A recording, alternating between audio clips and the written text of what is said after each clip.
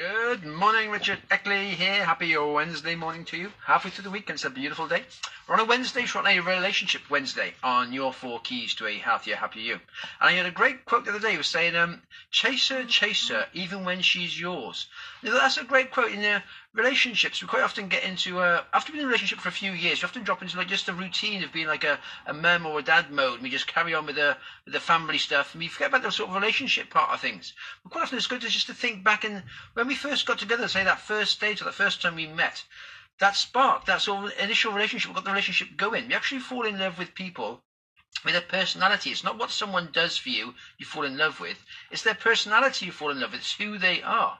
And everyone enjoys being appreciated for what they're doing, just those little things every day.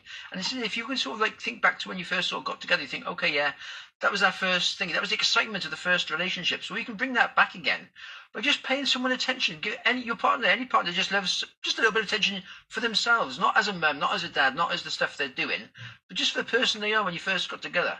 So just appreciating someone, just a little gift. Perhaps it could be little flowers, could be roses, could be chocolates, could be anything they particularly like. Just a little gift, just to show you appreciate them for who they are.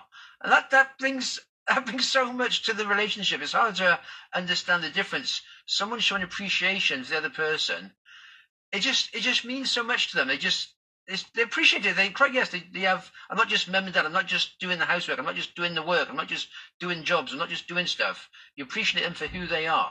And that makes a big difference in relationships. That's just showing a balance between, you appreciate for who they are, you love them for what they're doing, and it just shows gratitude for them for being with you. Because you say we're choosing 2 people to be together, so it could be we've actually found a partner. She's great. A lot of times people go through life and they haven't got a partner for years and years and years. And thinking, why not? And then they get a partner and they, oh my God, this is amazing. But then quite often down the road, they drop into routines and they don't appreciate it so much. It's just, again, think about rekindling that old flame again and thinking back to when you first got together, the first relationship, the first date, and just appreciating your partner and just showing them some love, as they say. There we are. And just have a good one today. All the best for now.